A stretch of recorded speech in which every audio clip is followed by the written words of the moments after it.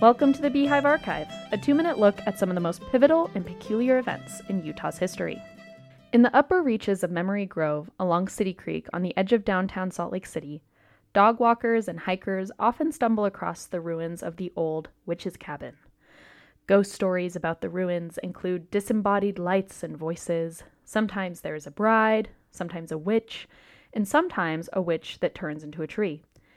In reality, these stone ruins are the remnants of a home in nearby grist mill that used the running waters of City Creek to process wheat. Called the Empire Mill, the original structure was built in 1862 by architect Frederick Kessler for Brigham Young. It processed grain donated by LDS church members as part of their tithing, and the resulting flour was sold to raise funds for the church. The mill was 3 stories tall with a stone foundation and wood frame superstructure.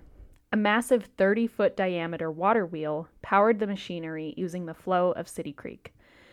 It produced 100 sacks of flour a day with its 2 pairs of grinding stones. Next to the mill was a house, garden, and orchard belonging to the Sudbury family who ran the mill. On May 22, 1883, the mill burned to the ground, destroying $8,000 worth of wheat and flour. That's about $235,000 today.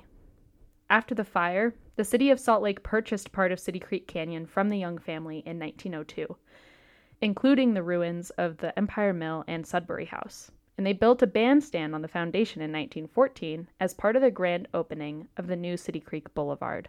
Today, the area is a dog park and bike trail. The ruins are imagined as the home of spooks and witches, but once upon a time the Sudbury House, Empire Mill, and adjacent City Creek played a critically important role in the early Mormon economy.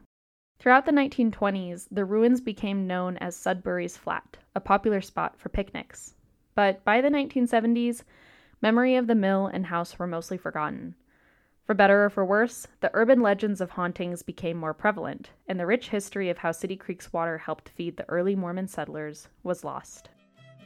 This episode of the Beehive Archive was contributed by Rachel Quist of Rachel's SLC History. Find sources and past episodes at utahhumanities.org.